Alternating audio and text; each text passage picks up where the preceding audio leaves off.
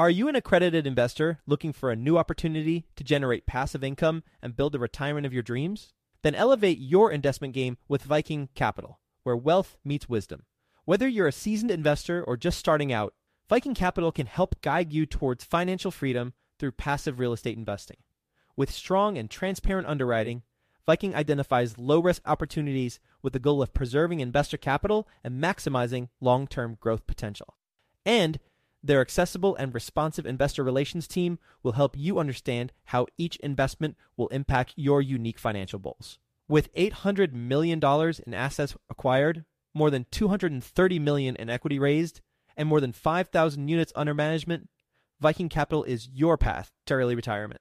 To learn about Viking Capital's latest investment opportunity, which is available for you right now, visit go.vikingcapllc.com/best. That's go.vikingcapllc.com/best to get started today. Did you know that within a decade, women will hold $30 trillion in investable assets? Yet somehow only 19% of women reported feeling confident in selecting investments that align with their long-term goals. Our friends at InvestHer are out to change that. InvestHerCon is the #1 premier conference for women in real estate, and it's happening June 2nd through the 4th in Austin, Texas.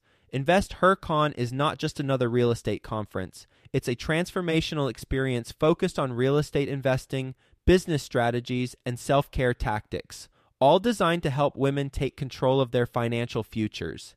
Gain the knowledge and skills you need to grow your portfolio and build a sustainable business, all while connecting with over 500 women who are playing at the same level. To learn more and to get your tickets, visit InvestHerCon.com today and use the code 100BESTEVER to get $100 off your ticket.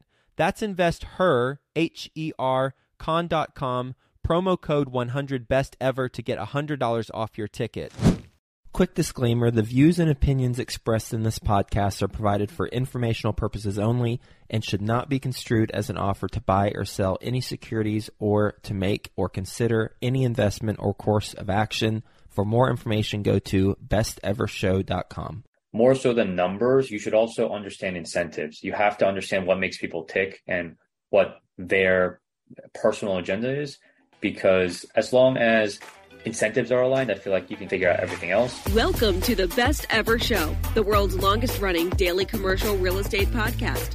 Our hosts interview commercial real estate experts every day to get you the best advice ever with none of the fluffy stuff. Hello, Best Ever listeners. Welcome to the Best Real Estate Investing Advice Ever Show.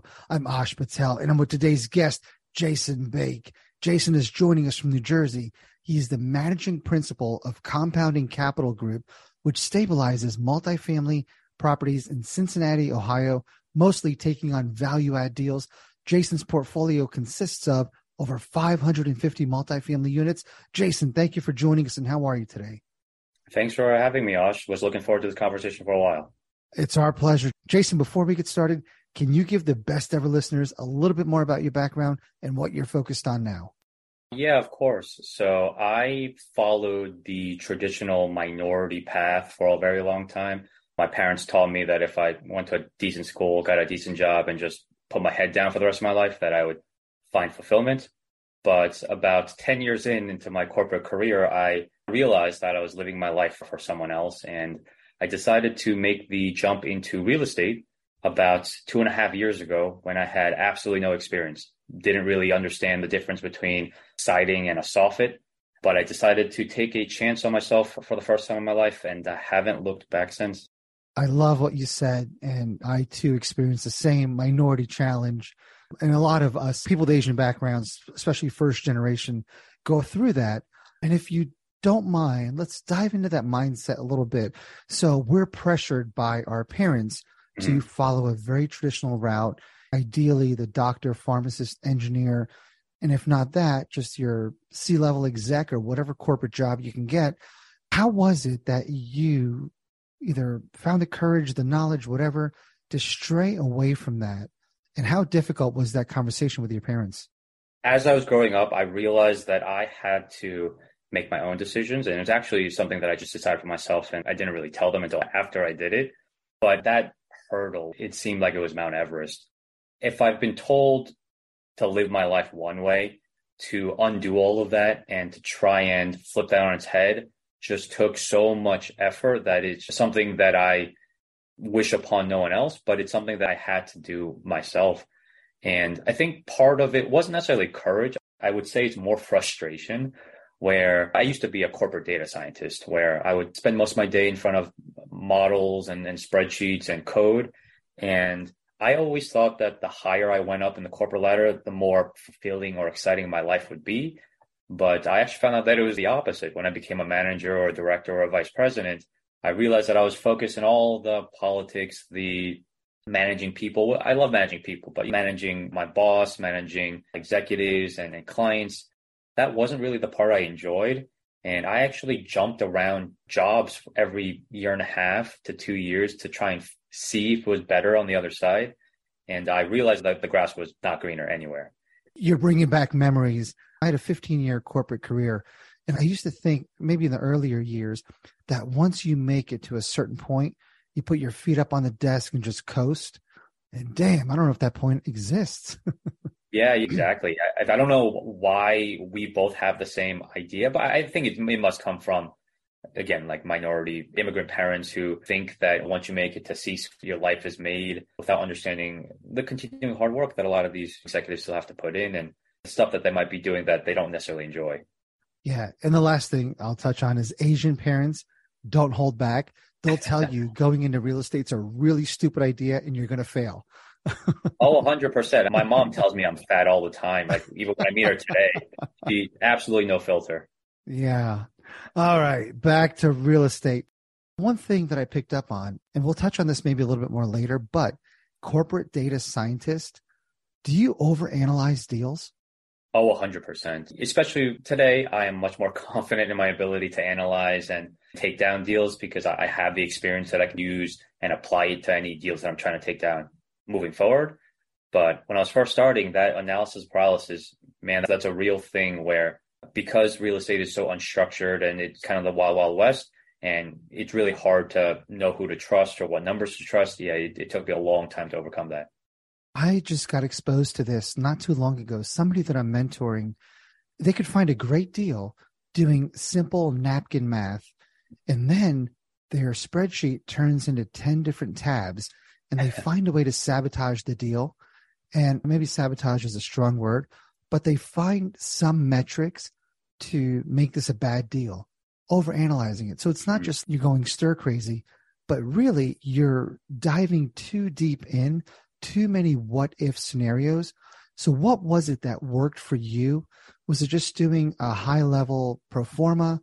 Was it forcing yourself not to get too deep into the numbers? What was it? So I still go really deep into the numbers. I think because I have such a deep background in data, I just love spreadsheets. But I think the shift that I had to make was definitely a mindset one, where I had to understand that no deal will ever be risk-free. That doesn't exist in real estate. And I just have to be willing to accept the level of risk for the potential return. And once I make peace with that, that's what really allowed me to just pull the trigger and start actually buying properties. Now, everyone says that they underwrite deals or analyze deals very conservatively, but that's sort of like an echo chamber where no one can be conservative for every single element of a deal, because if you're conservative across the board, no deal is ever going to pencil. So you have to just be comfortable with certain areas of risk that you're willing to take a chance on and use that as your guiding light to eventually take down deals.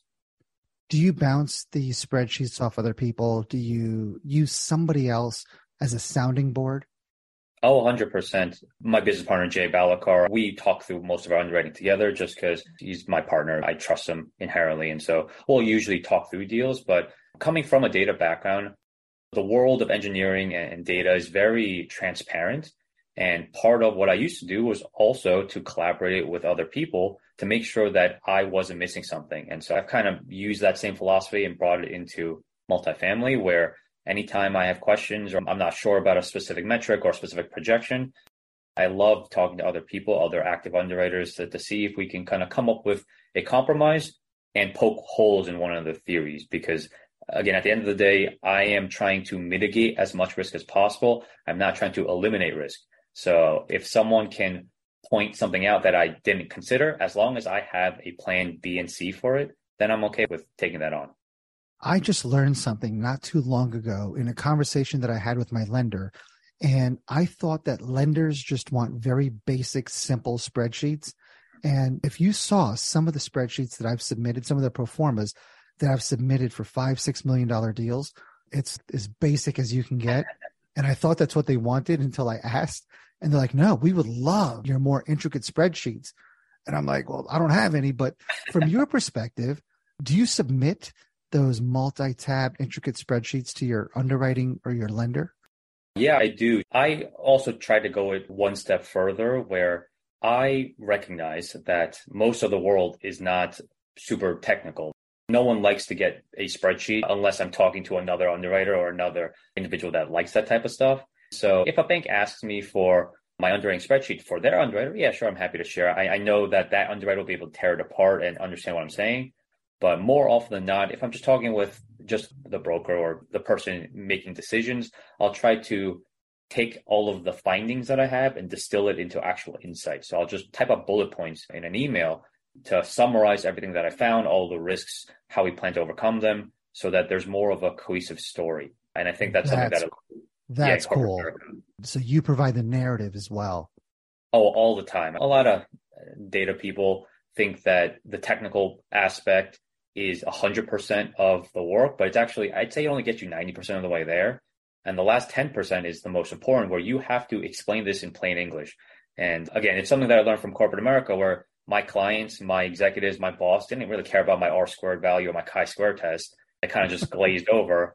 They wanted to understand what this meant for the business and what they could do with this information. Jason, I'm going to let you in on a secret. I bet most underwriters don't know what to do with half the spreadsheet. Seriously. So good for you for breaking it down for them as well.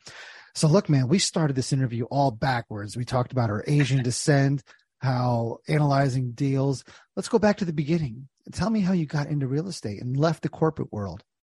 So I started off pretty much the same way that everyone else does, absorbing as much free information as I possibly could. I listened to a bunch of podcasts. I read a bunch of books, and I did my best to at least casually network with people one-on-one. I am severely introverted, which means, I guess, just to dispel any misconceptions, I'm not shy or afraid of talking to people. I just get really tired when I'm outside. So I didn't necessarily do a lot of networking in person, but yeah, I started just by absorbing as much information as I could and trying to craft my ability to underwrite effectively, because I always knew that was going to be my leverage anyway. Coming from a data background, I'm not going to all of a sudden transform into a salesperson. So I knew that I'm pretty technical and pretty good with numbers. Let me use that as my foot in the door. Did you know that you would want to partner from the get-go? That's a good question. I don't think so, because, again, going back to the minority mindset, my parents have drilled into me the idea that I should trust absolutely no one, that I'm the only person that I can trust, that family's the only people that I can trust. So I actually started off in real estate in single family homes because I figured I would just scale one house at a time, take them all down by myself, and that would be that. But it took a lot of pain and suffering for me to realize that single family homes, as much as I love them, I'm not trying to talk shit about anyone else's field, but it's just really difficult to scale one house at a time. And when I wanted to commit to multifamily, I knew that I had to, again, get over that mindset where I had to just find partners. It took me a while. It took me maybe a dozen partnerships that I didn't really like, and we didn't really go far before I found Jay. So I'm grateful for the experience, and it just took a lot of trial and error. Man, you're resonating with all of our Asian best ever listeners, including myself. Thank you for sharing all those little snippets. Your partner, Jay Bellicar, superb human. Is he an extrovert? He also says that he's introverted, but we are both the type where if you put us in a room, we can be charming and talk to people and have a good time. But we just get tired easily. So sometimes we'll try to take shifts when we're talking to people outside. Got it. Awesome. When you were doing single family rentals, Jason, were you still in corporate America? No, again, I quit my day job when I knew absolutely nothing. And oh my goodness. Yeah. What? Who does that? Who leaves a great job and just rolls the dice? You didn't want to ramp up the real estate and then quit? That is what a lot of people who are smarter than me do. But my one superpower is my self-awareness, and I know how I function best. So again, as reckless as it may seem, I spent 2 years saving up a few $100,000, and I decided to treat myself more as a startup. So save up some money, reduce my living expenses so that I can give myself a little bit of a runway. And if I didn't find success in 2 to 3 years, I'd kind of run out of money and then have to find the day job again. But I figured that if I gave real estate 80, 100, 120 hours of my time every single week, that I'd be able to scale a lot faster than if I half-assed it. And I suffer from golden handcuffs. It's really hard to try to network at 9 p.m. at night after a long, hard day. When I make 6 figures from my job, it's really easy to just be like, let me just postpone that. Let me just watch Netflix today. But when I don't have a salary coming in, I am incredibly motivated to push myself outside my comfort zone. Good for you for having that self-awareness. How many months into your single family journey did you realize this is not scalable? This sucks. Some of the frustrating calls that you get from tenants. What was that turning point, and how long into the journey did it take? Yeah, it was about not even a year. But after I purchased the property, after I did renovations, as I was looking to refi, I realized that the cash flow was good, but they're just single family homes. I have 7 single family homes in Philly that I bought in a short amount of time. And I went through the struggle of stabilizing them all at the same time. But even just driving to them, because they're close to one another, but driving down to Philly and then going 5 minutes to the next door and then 10 minutes to the next door and then another 5 minutes to the next door just added up so quickly that I quickly, right after I finished the last property, I decided to stop buying any more single family homes and try to get my foot in the door into multifamily, because I was just tired of being inefficient.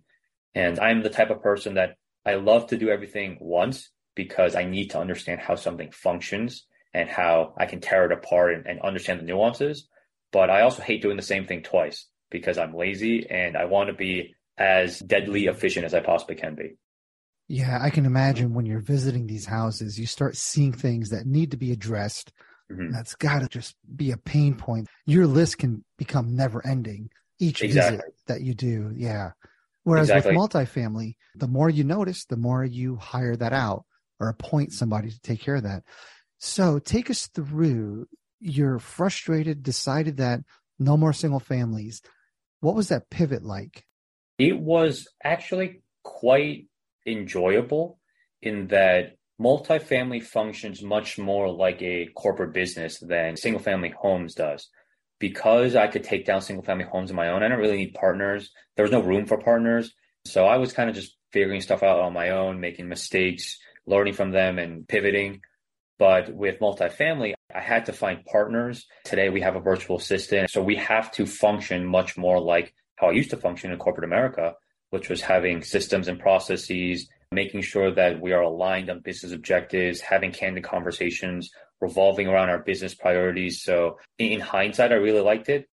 But getting started also was very hard. I realized that most people in multifamily have much more sophisticated analyses that they do. And back in single family homes, despite my pretty good background in data, I was actually buying most single family homes on the back of the neck in math because it was single family homes. So I had to develop a new skill set of learning how to actually underwrite, which took me some time. Some of the best syndicators or multifamily operators that I've met have been engineers. What systems basically do you apply to finding and managing multifamily? I would say it's actually more of a philosophy than anything specific because, again, I used to be a corporate data scientist for advertising. And so there's really nothing that's directly translatable. We use technology like Slack and Asana, Basecamp that I used to use in corporate life that we implement today. But I think it really is more of the philosophy of trying to understand levers of what makes a deal work and trying to account for all scenarios. And it's the same exact thing when I was working on a client project. I was managing a team. I had to make sure that we were working towards an objective. And if any obstacles came up, I was the one that was responsible for figuring out a solution, not necessarily just admitting defeat right then and there. When I also analyze deals, I've developed a process that makes me much more efficient. And I think because of the engineering background, I was able to tear something down to its basis form, understand how to make it a little more time efficient, and then build it back up into a process that I use today. That sounds like a rabbit hole, but I'm really curious. Can you give us just a glimpse of what that is? Of course. So part of what I do, which I learned through my own experience, but at this point, a lot of other multifamily investors do the same thing, is that you should always start top down, right? Where I made the mistake of taking a look at a deal that a broker sent me in an email, spending 10 hours underwriting this because I was just starting, getting super excited because the returns looked amazing. And then it turns out it was in Camden, New Jersey. And after doing that 2 or 3 times, I realized, okay, I should probably make sure I'm comfortable with the location first and foremost, because that's the part of the deal that I can't change. I can put $5 million into a deal, completely transform it. I can't put $5 million into a zip code to transfer that necessarily at this point. So even something as simple as Googling around to see where the address is, driving around on Google Maps, trying to see how many different commercial retail stores there are. If it's around, what I really like to do is, again, I guess based on our commercial experience too, where if a multifamily is next to a lot of pawn shops, if it's next to a lot of discount furniture stores, if it's next to a lot of check cashing places, that indicates that the local tenant population can't really make rent payments on time necessarily. So that is a good indicator. That's not necessarily specific to multifamily, but using real estate overall. On the other end, if a multifamily apartment is next to some Trader Joe's, is next to some nice steakhouses and sushi places, you know that there's enough people nearby that make enough disposable income that can support these retail centers. So I'm more confident that the apartment that I buy in that area will be able to sustain high occupancy. Thank you for sharing that. So yeah, having those factors ahead of time will keep you from doing the 10-hour deep dive into the numbers. Yeah, 100%. A lot of people think that underwriting or analyzing deals, you immediately open up a spreadsheet and it takes you hours. But I'd argue that I could quote unquote underwrite a deal by just Googling the address, driving around for 5 minutes. And if I think it's below what I look for, then I'm done with my underwriting session. What if the numbers are awesome, but it's in Camden? That's a great question. I think that's a personal preference that a lot of people have to just ask themselves. It really depends on where you are in your journey. If you're starting out, again, I started off in some C- areas just to get my foot in the door, just to learn, just because it was cheap. But today I try to stick B areas and up.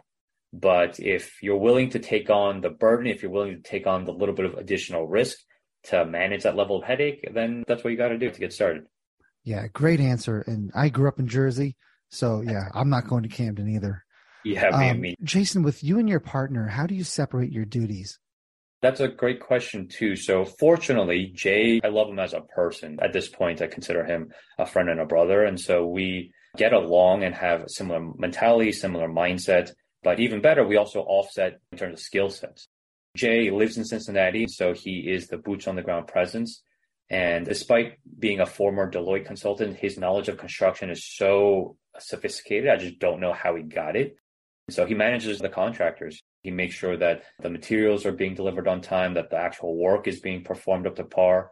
And then remotely, I do all of the financial management, making sure that our draw requests get filled out, that our cash reserves are full, that our distributions get paid out. Every time Jay finds a deal, because he's local, he talks to the brokers. I'm the one that underwrites it before we discuss together.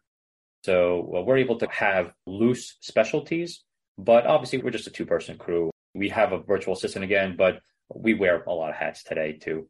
We'll get back to the show, but first, some sponsors I'm confident you'll find value in learning more about. Are you a real estate investor looking to break into the multifamily investing space? Have you heard of MFIN Con happening in Charlotte, North Carolina, June 12th through the 14th? The Multifamily Investor Nation Convention is a place to learn from over 60 high-level apartment investors while networking with more than 700 additional investors. If that's not enough for you, A-Rod, Alex Rodriguez, 12-time Major League Baseball All-Star with over $700 million of commercial real estate assets, will be live and in person speaking at the event. Also speaking is the one and only Dr. Robert Cialdini, the godfather of influence and the award-winning author. I personally love his books. So be sure to secure your tickets to this live in-person event before they're gone. Go to mfincon.com for more details. Sponsorship opportunities are also available. Visit mfincon.com today. Use the promo code BESTEVER to get $200 off your tickets. That's mfincon.com. Do you share the virtual assistant?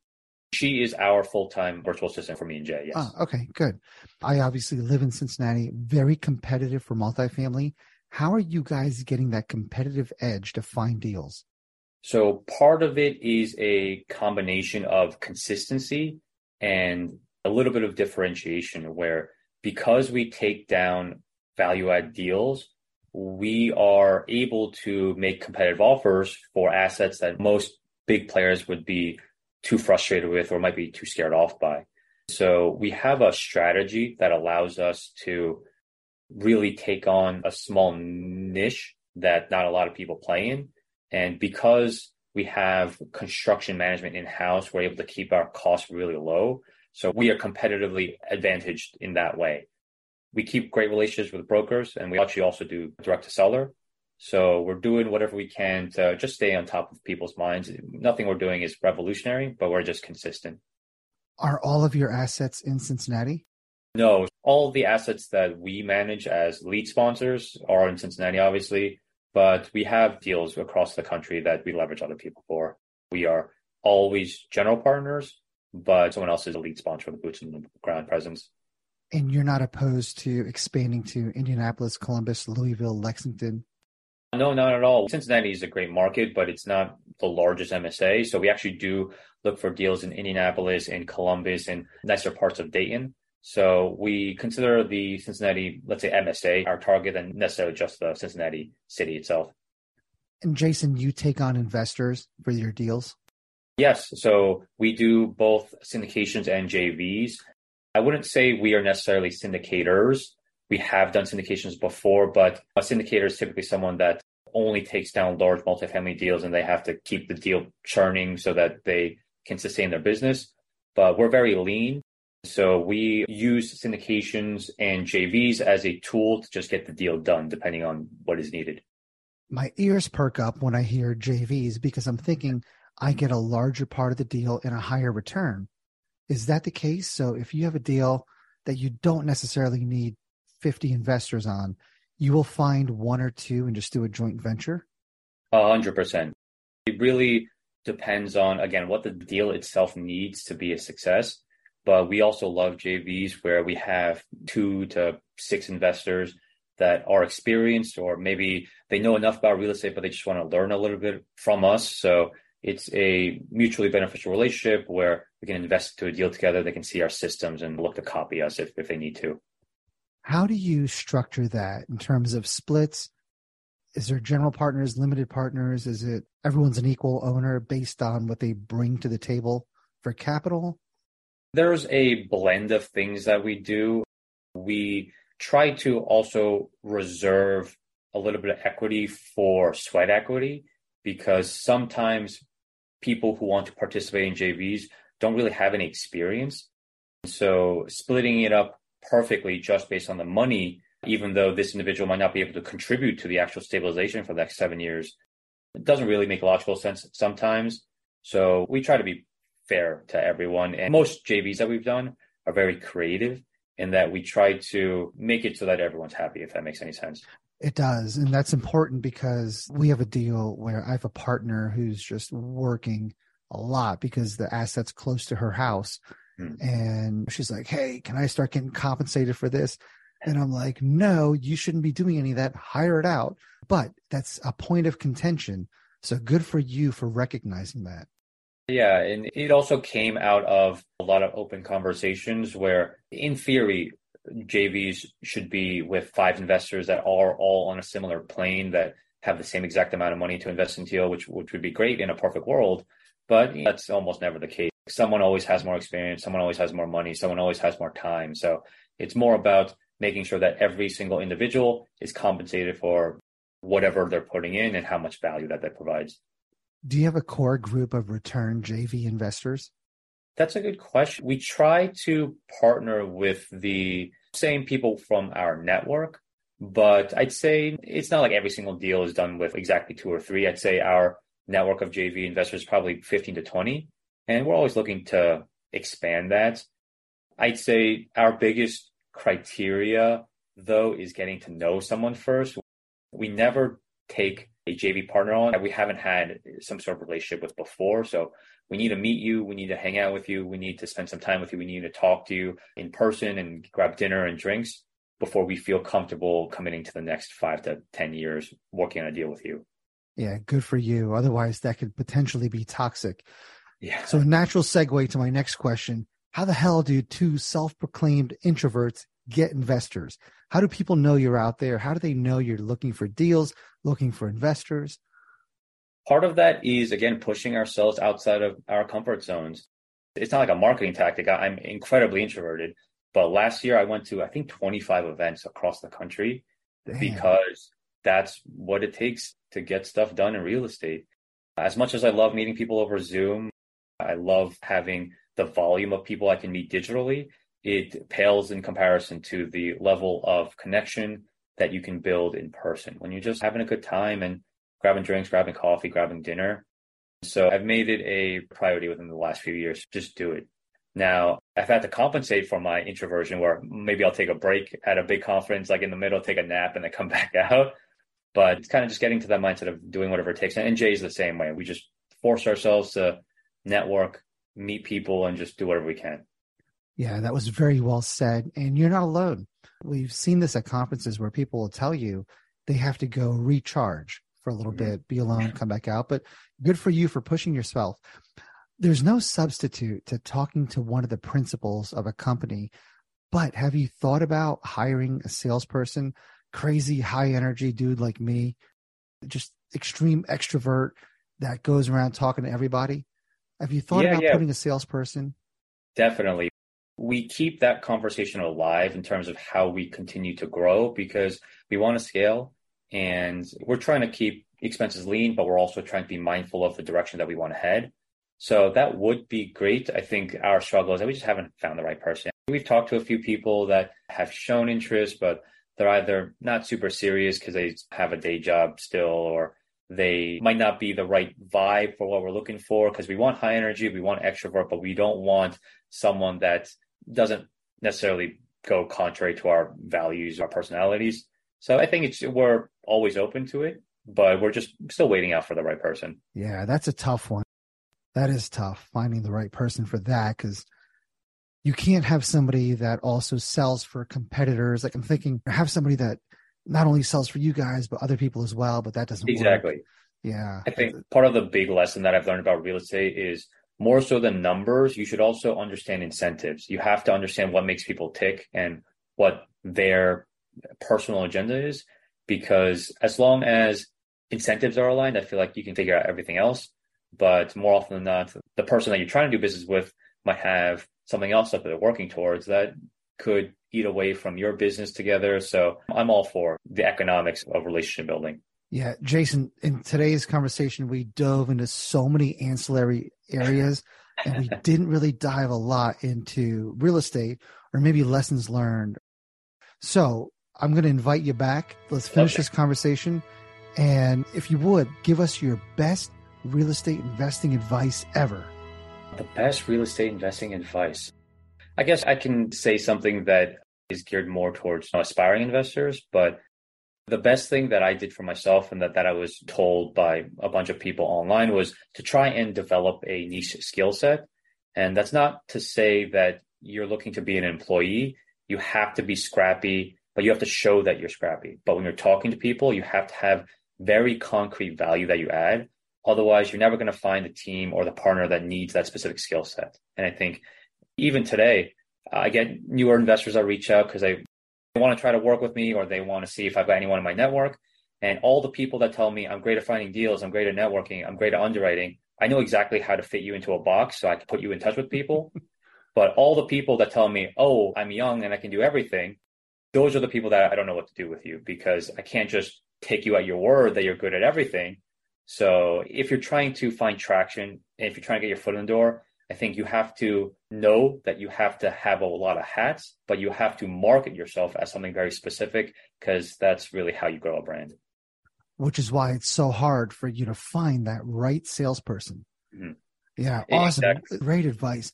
Jason, are you ready for the best ever lightning round? Yeah, I've always been ready. All right, Jason, what's the best ever book you recently read? I'd say The Unfair Advantage by Hassan and Ali, I think, are the authors. but it's a book about understanding what leverage you have in life, whether that's money or experience or intelligence or networking. And I like it because it kind of focuses on, again, you needing to be self-aware enough to know what you're good at and leveraging that to find success. Jason, what's the best ever way you like to give back? Also a great question. I really like to teach others, and I don't mean that in a self-fulfilling way because I know I have education that I sell, but even in corporate America, I loved managing teams where I was able to help someone avoid a mistake by giving some tips and advice from my own experiences. And even today, the people that reach out that want to break into real estate, that want to get better at underwriting, I just love talking to them about it, because if I can save anyone the heartache and the headache that I went through, I'd consider that a win. Moving forward, I would love to have some sort of charitable cause that I give back to, because I don't really have a high appetite for consumerism. I'm very frugal, again, based on my heritage. So I don't really like shiny things, but I just don't have that charity in mind yet, but I'm always on the lookout for one. Awesome, Jason. And segue into my next question, you mentioned you're selling a course. How can the best ever listeners reach out to you? And tell us about the course. Are you going to teach me how to do your intricate spreadsheets? Because I'm not... It's actually a combination where it is the art and science of analyzing deals, where the art is all of the steps that you can do with free online resources to really understand if a deal is worth pursuing. And then the science is the actual modeling that I go very in-depth into, tab by tab, and explaining to you all the fundamentals of the business of multifamily. So I provide benchmarks, I provide assumptions, I provide an over-the-shoulder look at how I underwrite deals to try and elevate the underwriting education out there. And again, it's been my passion project for the last better part of a year. I put my soul into this. I have a few students already, and hopefully they're finding good value from it. And Jason, fair disclosure to the best ever listeners, I've been friends with Jason for about 3 years, just a superb individual. Jason, how can people get a hold of you, and how can the best ever listeners find out about this course? Yeah, his name is Jason Baik, B-A-I-K. I'm active on LinkedIn and Facebook. I'm actually in the process of making a YouTube channel too, where depending on when people watch this, it should be the same name, Jason Baik. If you're interested in learning more about what we do in terms of our projects for multifamily, our website is compoundingcapitalgroup.com. And for underwriting education, it's theunderwritinglab.com. Awesome, Jason. Thank you so much for your time today. And again, it's my fault that we talked about a lot of interesting topics, just not a lot of real estate. But I appreciate you sharing all of your knowledge, pivoting from corporate America, going into real estate, starting with single families, learning that wasn't the right thing for you, and scaling into multifamily. So again, thank you for your time today. Thanks for having me, Ash. Best ever listeners, thank you so much for joining us. If you enjoyed this podcast, please leave us a 5-star review. Share this episode with someone you think can benefit from it. Also, follow, subscribe, and have a best ever day. Hi, best ever listeners. Joe Fairless here again. And one last thing before you go, would you like to receive a short weekly email with proven tips from experienced investors, free tools and resources, and a roundup of the week's most relevant news and best ever content? Well, if so, join the community of nearly 15,000 commercial real estate passive and active investors who receive the best ever newsletter. Just go to bestevercre.com/access and you'll get the very next one. I hope you enjoyed this episode. And as always, thank you for listening and have a best ever day.